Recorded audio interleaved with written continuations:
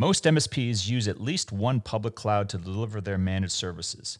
Increased security, flexibility, and scalability are all features driving more MSPs into the public cloud. But dealing with public cloud vendors is not without risk. Public cloud agreements can contain many provisions, leaving MSPs holding most of the risk. How can you protect yourself against these one-sided public cloud agreements? We'll discuss that question on today's program. You're entering the MSP Zone, a podcast for the managed services community, covering news, analysis, and interviews from around the globe. Elevate your MSP game by staying in the MSP Zone. And now, your host, Charles Weaver.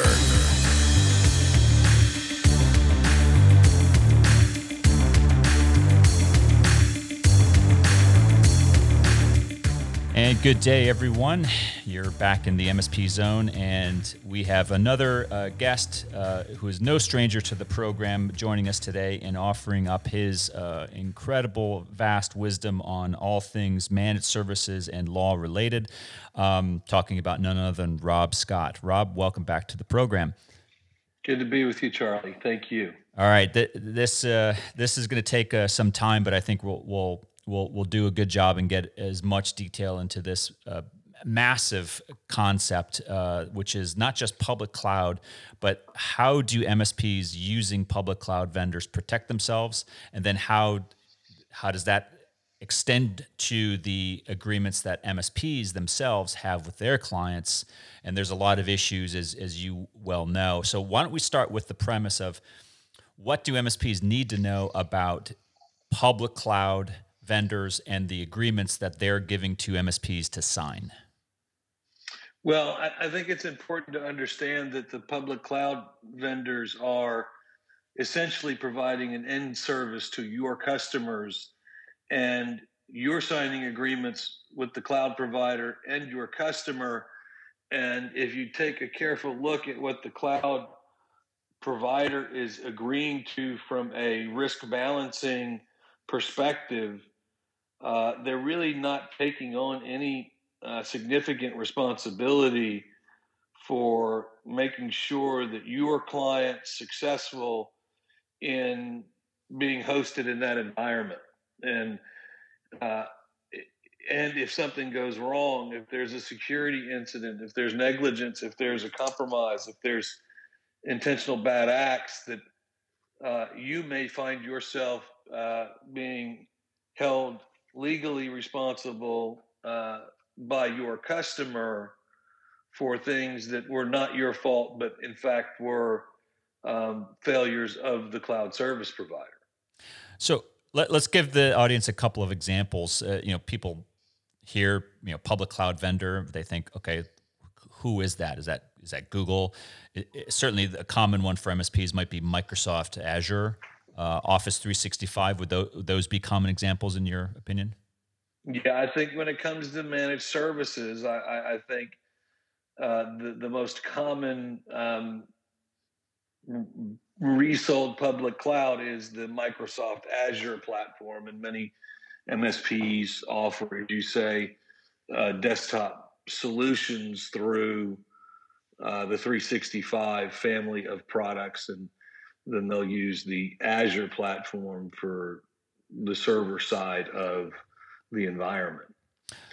Yeah. So just so people understand, 15 years ago, MSPs would have had a small business exchange server, like a physical server in a client office or in a colo.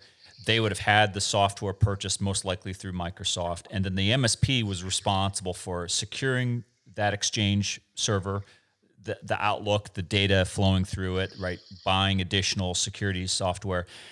Now they're just putting it into Microsoft's Azure cloud, and what you're saying is the MSP is held responsible if Azure goes down, but Azure is not necessarily coming up and saying, hey, we Microsoft were at fault. Is that the first issue? Yeah. So Microsoft, if your client is down and you're and claims a credit against you or has a claim against you, Microsoft's agreement is not going to answer for that, even if it's Microsoft's fault. Microsoft's agreement is going to expressly exclude the ability to recover for business downtime, business interruption, et cetera. So, when I say that you will be responsible, what I mean first and foremost is the customer's expectation in almost all cases is the MSP is responsible for ensuring that the network is up and running. And if a customer has an availability problem, for example, that has a business impact, it's the MSP's phone that's going to be ringing off the hook, not necessarily Microsoft's. And together with that expectation raises the question of how viable is that customer's expectation in light of the terms of the contract. So, and if you continue with that. I was going to say, if you haven't carefully articulated that line between the parts you deliver and the parts that are third party delivered, and specifically disclaim any responsibility for any third party provided solutions, then that perception that the customer has that it's the MSP's responsibility could leave the MSP legally exposed if that customer were to pursue a claim. So I want to refer everyone who did not listen to our there's a couple episodes ago titled RMM Legal Agreements, What MSPs Need to Know. If you haven't heard that episode with Rob, I really encourage you to listen to it, because it takes this concept of the MSPs being in the middle of third-party vendors on one side, customers on the other, and the MSP in the middle having to deal with both groups as best they can. And this is really an extension, as I see it, correct me if I'm wrong, Rob, of the vendor, the cloud vendor, saying, look, here's a service we know you can't do without the service, but hey, good luck if something goes bad. You're not going to get anything from us. What can the MSP do? Should the MSP do? I'm sensing there's going to be a contractual piece of advice here from you. Sure. I mean, I think the most important thing to do is for the customer, for the MSP to explain to the customer which parts of the service delivery it owns and can account and be accountable for, and which parts of the service delivery are they bundling for the client's convenience. If the MSP wasn't in the middle of the relationship between the client and Microsoft, the client would have an agreement with Microsoft, right? And so just because the MSP is, facilitating third-party service delivery doesn't mean that the MSP should be responsible under the contract for the correct delivery of all those things. Because in my mind, philosophically, the managed service provider is not the insurance company or the surety bond that all of the tools in the client's environment will perform. So, Rob, do you think that there is a misconception amongst end users that they don't necessarily understand the line between the MSP and its inherent services and the vendors the MSP brings to the service table? Absolutely, positively. Undeniable, in your opinion? Yeah, undeniable. Okay. I mean, it's an absolute issue. And conceptually, they don't agree with me. Conceptually, their thing is, you put it together, this is your solution, and if it fails, you have to stand behind it. We're paying you. If a vendor is not the right vendor, we're paying you to make sure that we get the right one. And if it doesn't work, we're going to hold you accountable. So, okay, so I see a sales, marketing, education, huge opportunity, right? I don't know if you look at it, but I think a huge opportunity to articulate to customers how MSPs work and the difference between Microsoft Azure or AWS or Google Cloud or whatever public cloud we're talking about, and the line between the vendor, the cloud vendor and the MSP. And you're saying there's just a golden opportunity to rectify that situation. 100%. So, all right, but at some point, all right, let's assume that we start educating customers. At some point, they're going to get to all right, let's see the agreement. What advice would you give to an MSP going to market with several public cloud vendors behind them? What should they do? Well, I think it's important in all MSP contracts to have a provision in your agreement with your customer that says the customer understands and acknowledges that the solution is many of the solutions are provided by third parties, and that specifically disclaim responsibility for the failures of any third party provided hardware or software. And that broad of a provision covers the MSP not only for public cloud, but it also covers the MSP for RMM and any other third-party solutions, backup, et cetera, virus, security software. So it really is a broad kind of language. As pertains to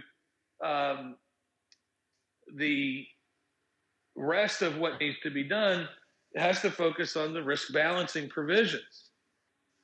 We need to make sure that we're not agreeing to indemnify the customer if there's an incident that's caused by a third party provider. So it sounds like, Rob, reading between the lines, that you are practically speaking advocating for a scenario where the public cloud vendor is just not going to negotiate. I mean, an average sized MSP is not going to have any luck going back to Microsoft or any other vendor. I hate to pick on Microsoft, but are they going to be able to persuade them and say, I don't want your agreement to say this? Is that true? I think for the vast majority of the members, that is true. The exception would be members with strategic partnerships with Microsoft and or members with significant either service provider licensing agreement spend or cloud service provider spend. If you're of a substantial size, you will have more bargaining power, and it is more common in those types of deals to see negotiated contracts. But for the vast majority of the managed service providers, they should be expected to sign up on standard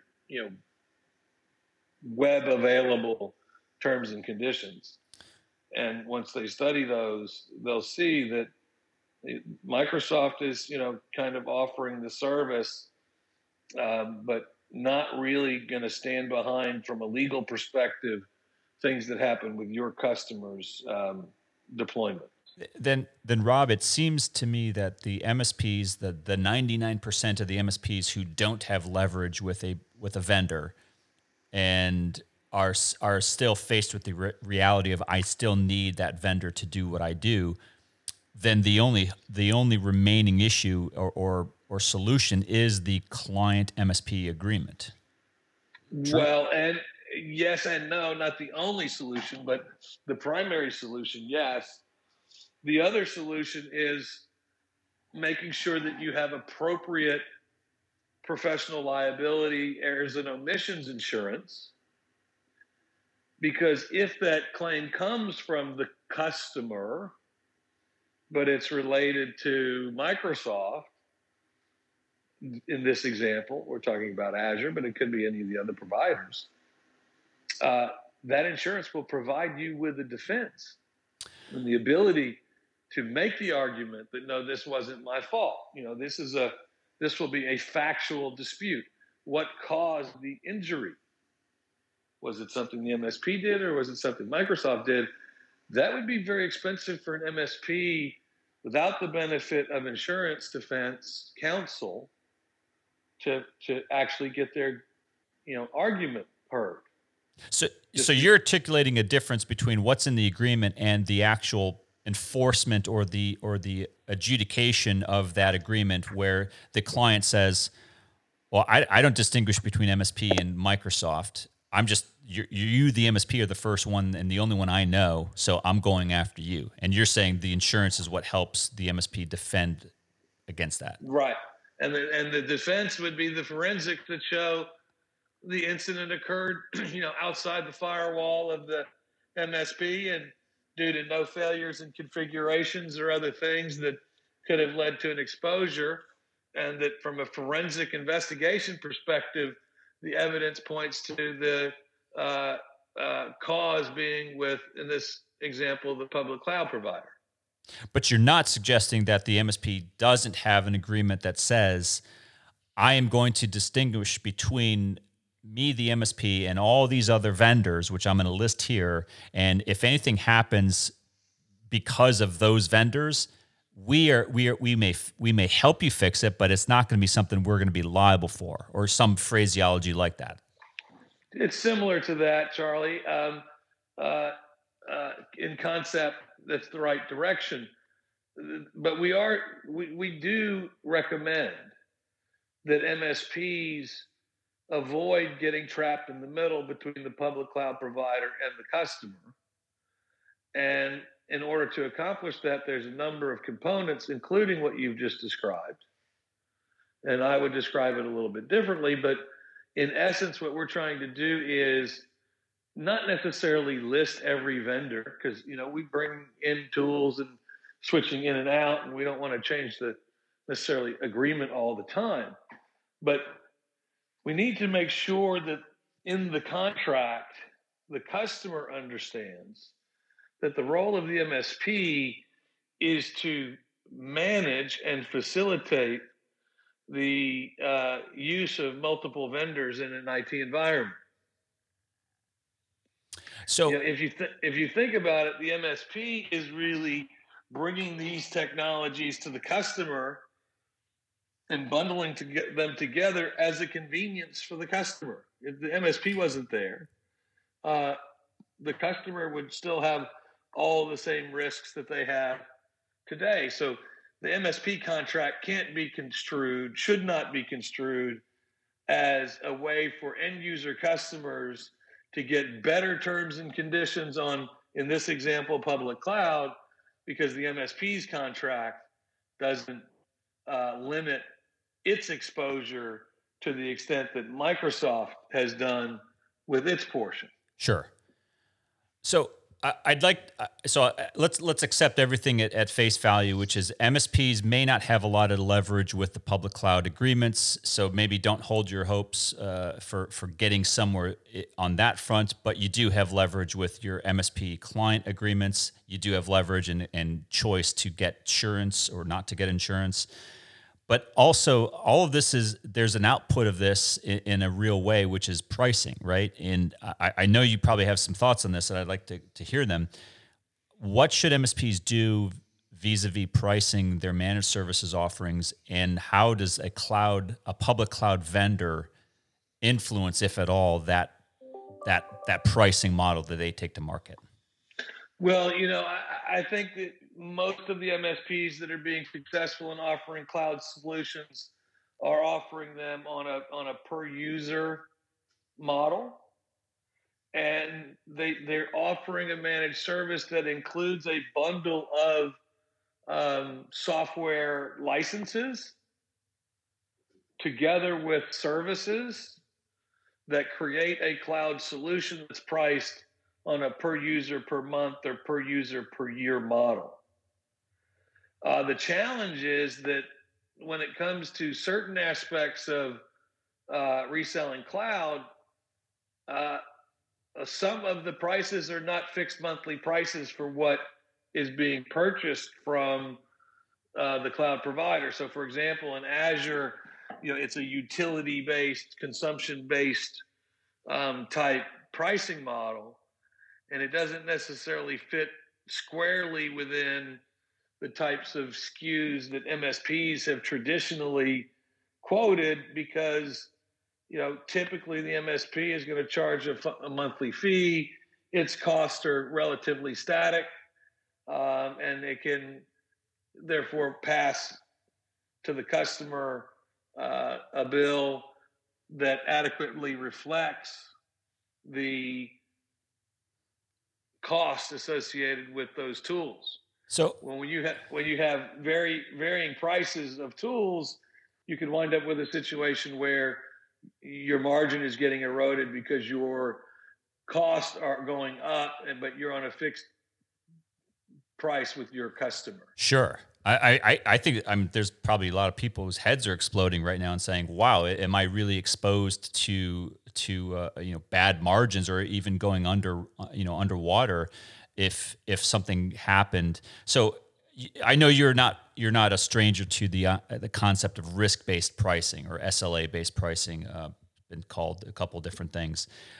I see this as a direct manifestation of risk-based pricing in action. How does an MSP who is dealing with a utility purchase of a public cloud service translate that safely into a per user, per device, whatever pricing model? How would they bake that into an agreement? Do you have any guidance there? Yeah. So what we typically are doing is we're banding some of the monthly prices to limit the consumption to a certain amount. So if it's measured in gigs, you put a limit of the gigs. If it's if there's other metrics that whatever the metrics are that are going to drive the price, you include in your monthly fee only up to a certain quantity of that metric, so that you know that if a client exceeds that amount, then they go into the next pricing tier. And then we write language into the contract that says the customer authorizes us to, charge the additional fee when they move beyond those tiers. So it's essentially a prior consent to allow the customer to upgrade to the next level of a utility or bandwidth or whatever the metric would be. And so that's how we've been attacking it in the contracts. Okay, so I'm an MSP. Let's keep with Azure. I use Azure, and I have not only now Microsoft 365, but also maybe some public data storage through Azure. So that's my agreement with the vendor. Then I have a customer agreement, and in that customer agreement, you're going to write up for me language that says if you're in tranche A or you're in group A, you have up to this much bandwidth. But if your users start using more than this amount of bandwidth, let's say storage, then automatically that user group is going to be elevated into a higher pricing level. Did I get that right? Yeah. Okay. That way, your agreement where you're paying based on load aligns with your agreement with your customers, where they have to pay based on workload. Whereas if you just went with a monthly price only, then you can wind up with that margin erosion that we described. So I'm looking back at the title of this program, Negotiating Public Cloud Agreements, and really it's a misnomer because what I'm hearing from you is you're not going to have any luck negotiating, but there are ways that you can live with public cloud agreements that are profitable for you as the MSP and protect you and your clients. And maybe that's a more accurate vision of what you're presenting. Well, I would say this: it largely depends on the size of the organization. Sure. There are managed services firms, my clients, that are in the Fortune 500. Those firms definitely have the leverage to negotiate some of the things that we're recommending everybody else fix on the customer side. Those large organizations that are in managed services will be able to negotiate the custom amendments to the Azure terms if they're spending, significant dollars. The larger enterprises will have the bargaining power to negotiate custom terms. The MSPs that are smaller SMB size are going to not be able to negotiate, and therefore your claim about your point about a bit of a misnomer, I think is true. I don't want to send the signal that if you're a large organization, or where you've been accustomed to negotiating with Microsoft special provisions, I don't want to send the signal that nobody could ever negotiate public cloud deals with Microsoft, because that is definitely not true, and it's something that we do for our large clients all the time. Yeah. But for an MSP that's going to be buying, in Microsoft's numbers, not a significant, percentage of revenue for them, the ability to negotiate, I agree with you, you should assume that you're not going to be able to negotiate. And the advice implicitly there is, correct me if I'm wrong, don't try, or should a small average size MSP even approach them and say, hey, I would like to have this standardized language in our agreement? Is that? Yeah, I don't want to discourage anybody from trying. Certainly, with the worst case scenario is someone says no, right? But at the same time, just level setting expectations. Microsoft's perspective on particularly public cloud is this is a multi-tenant public solution. We're not going to enter into specific contracts with individuals. It's intended to be offered on a single set of terms and conditions, and so we don't negotiate.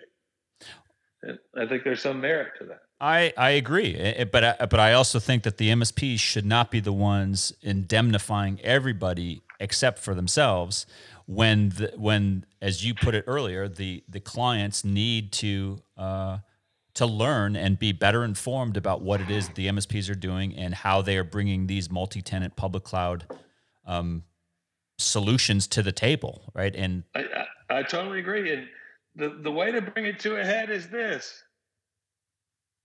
You tell the client, you sign up with Azure. I mean, we'll put it under your tenant. And instead of charging them for the licensing fees and passing it through, you don't charge them for those licensing fees. And you take whatever profit you were going to have in the deal and add it to your service fee. Something tells me Microsoft and the other vendors don't want that. Well, because of support and cost of acquisition costs, which are exactly. But at the same time, if what you need me for is to make introductions to customers and to provide support, don't try to make me the insurance company too. Yeah, look.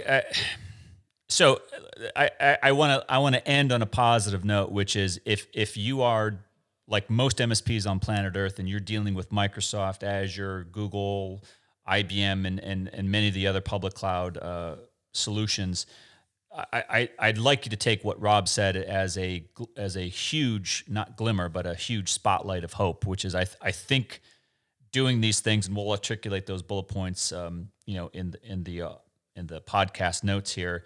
And I encourage you to call Rob and his team and have them review your agreements, because there's a lot of protection that you can build into your agreements with your clients that has nothing to do, with you not being able to negotiate with a big public cloud vendor. And I think it's hopeful, Rob. I mean, I do too. I think the customers will understand it. Yeah, let's start today. So if you're in that situation, start having these conversations. Again, if you haven't had your agreements professionally reviewed, scottlp.com, is that your web address?